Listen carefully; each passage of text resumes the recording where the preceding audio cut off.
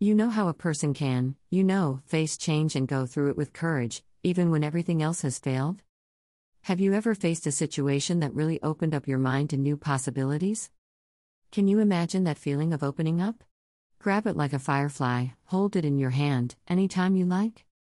And who are you when this is happening, as if it were happening right here, right now? The large wood-paneled room was empty of furniture.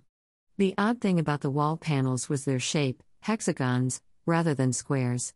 A hexagonal pattern also dominated the floor tiles in the room, in which 6 guests stood, 4 women, their eyes half-glazed. Before them was a large screen, from which the voices had come. 2 sets of voices could be heard, both female. Their voices translated to non-repeating spiral patterns on the dark screen background. "Are you ready to belong?" asked one of the voices. "Yes," all 6 said, in unison, with soft voices and blank expressions. Double doors to the left of the big screen opened outwards with a low electronic hum. One of the 6 people adjusted his horn-rimmed glasses, letting the tiny concealed lens in the corner get a better view. "Then come to us," said one of the voices. "Come and join us," said the other voice. In the spiral room, both voices said in chorus. They entered a changing room, where each of the 6 saw a neatly folded yellow robe on a bench, with their name on a card on top. Beside the robes were small wire baskets, carefully labeled with their names. 2 baskets each, one for clothing, one for personal effects. The man with the glasses looked in confusion for his name label before remembering that he was Walter Cardew MP here. He saw the others putting their personal effects into the wire baskets: keys, cell phones, tablets, wristwatches, wallets and handbags. He filled his basket with the rest of his personal effects, then stripped off along with the others, tossing his clothes into the larger labeled basket. It was stimulating to see the naked female flesh, but the pleasure was all too brief as the robes covered every part of the boy save the head, hands, wrists, feet, and ankles. Finally dressed, he followed the others through the double doors on the opposite side of the room, which led into a vestibule and a spiral staircase at the far end, leading downwards. An elevator on the left provided access to people who would otherwise have found the stairs impossible. The others filed through the vestibule in single file, and began to descend the stairs. Walter Cardew peered over the railing and whistled. The stairs went down a long way. For a moment, he felt tempted to get into the elevator and take the shortcut down, but quickly decided against it. He had to maintain his cover, and Walter Cardew was a mountain climber in his spare time, so heights would never bother him. The reporter rushed down the stairs, joining the party as they slowly made their way down the counterclockwise stairs, past softly flashing lights which changed their colors in unison, cycling through the colors of the rainbow every 15 seconds in what was a very hypnotic, rhythmic display. As the group descended, their footsteps slowed and synchronized, their breathing slowed and deepened, and they began breathing in unison, as the spell of the lights and the monotony of the descent acted upon them like a spiraling mandala. At the foot of the stairs, a set of double doors opened into a much larger circular domed chamber. The walls and floor were honey-colored, the walls themselves lined with hexagonal patterns. A ramp along the perimeter of the room spiraled down towards the sunken circular central area, which had a central podium. 6 large, flat screens stood around the edge of this sunken area, and the reporter could see some sort of spiraling patterns on the screens. He felt strangely relaxed, dizzy, and calm. He had wanted to ask the other participants 1,000 questions before coming with them down the stairs, but something about the descent seemed to blow those questions out of his head on a gentle breeze, along with much of his consciousness and self-awareness. Meekly, he followed the others into the central space, and stood facing the podium, waiting, gazing at the pretty spiral. As he gazed at the spiral on the screen opposite him, he heard the words, echoing in the chamber. As you find yourself drawn to the display opposite you, you notice the feel of your robe, the cool floor beneath you, and the pattern of your breathing, and the captivating spiral, because that means that you are relaxing more deeply and focusing on what you are seeing, to the point where this is the only thing you see. And as this becomes the only thing you see, the only thing you are aware of, you are aware that you no longer need to wear what you are wearing, which means that you can now safely remove it, completely, and free yourself from the weight of your clothing.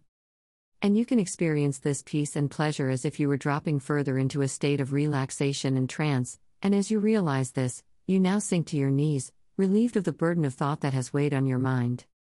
And now you are almost ready, and you are dressed for the part, and you have adopted the correct posture of supplication, and your mind is unburdened of thought, and you are ready to the point where you now notice that you are entering a deep trance, and, at this moment, when you are ready, you will enter trance, and the part of your mind that is unconscious will signal that you are ready by saying hello. The reporter's mind, drifting, barely noticed his lips framing the word hello, as if he were trying to force the word out in a dream. Part of him was vaguely aware of movement behind him, and hands taking the glasses off his head. His body remained unresisting, even as hands clasped his hands, and a soft feminine voice, one of those he had been hearing since he entered the building, commanded him to rise to his feet. He could see that they were wearing silk robes, and they were barefoot. "You are so deep, now," the voice said. "Tell me your real name, now, because it isn't Walter Cardew." "Tim Riggs," the reporter said. "Who are you working for?"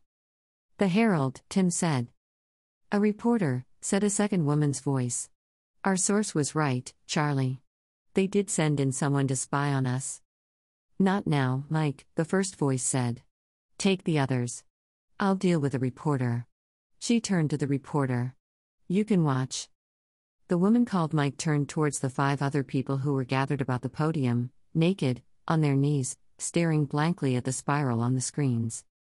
"And now," Mike said, "you are so eager to go further into a deep trance, and you know who, at this moment, you are, in this place, where you are deep, and who you are when you are, back then, when you were beginning this journey."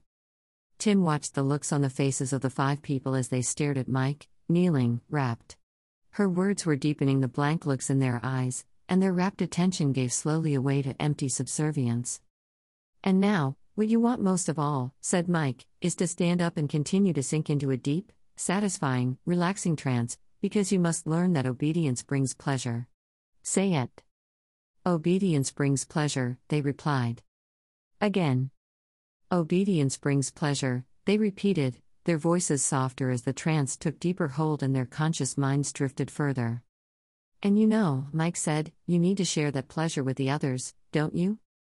"Yes," they replied, slowly stepping closer towards one another, their sexual arousal increasing, their breath deepening. "You need to share the sense of touch," Mike said. Breathing deepened into ragged panting as hands reached for bare skin, fingertips caressing arms, the sides of necks, earlobes, stomachs, the sides and undersides of breasts, thighs and buttocks. Fingernails raked backs, and stroked erect penises, producing shuddering groans from the men. "You are unity," the woman said, as the guests descended into a pile of hands, legs and thrusting organs. "We are unity," they gasped, as penises and fingers thrust into vaginas. "They are almost ready," the second woman said. "Second stage conditioning will continue upstairs." The first woman, Charlie, caught the reporter's chin in her hand and turned his head towards her, so he could see her face. "Do you want to know more, Mr. Riggs?" she asked. "Yes," Tim replied. "In that case," Charlie said, smiling, "I can be of help to you there." She crossed over to the podium, and slipped on something over her face. A gas mask. Mike had already slipped hers on, and activated a switch on the column. Tim's head swam, and he and the others coughed. A thin mist began to rise from vents in the floor and under the ramp. Tim's eyes began to blur. "Why," he whispered, as he collapsed in unconsciousness along with the others. "Simple," said Charlie, smiling behind the gas mask. "You are not quite unity. In order to join us, you need a little adjustment."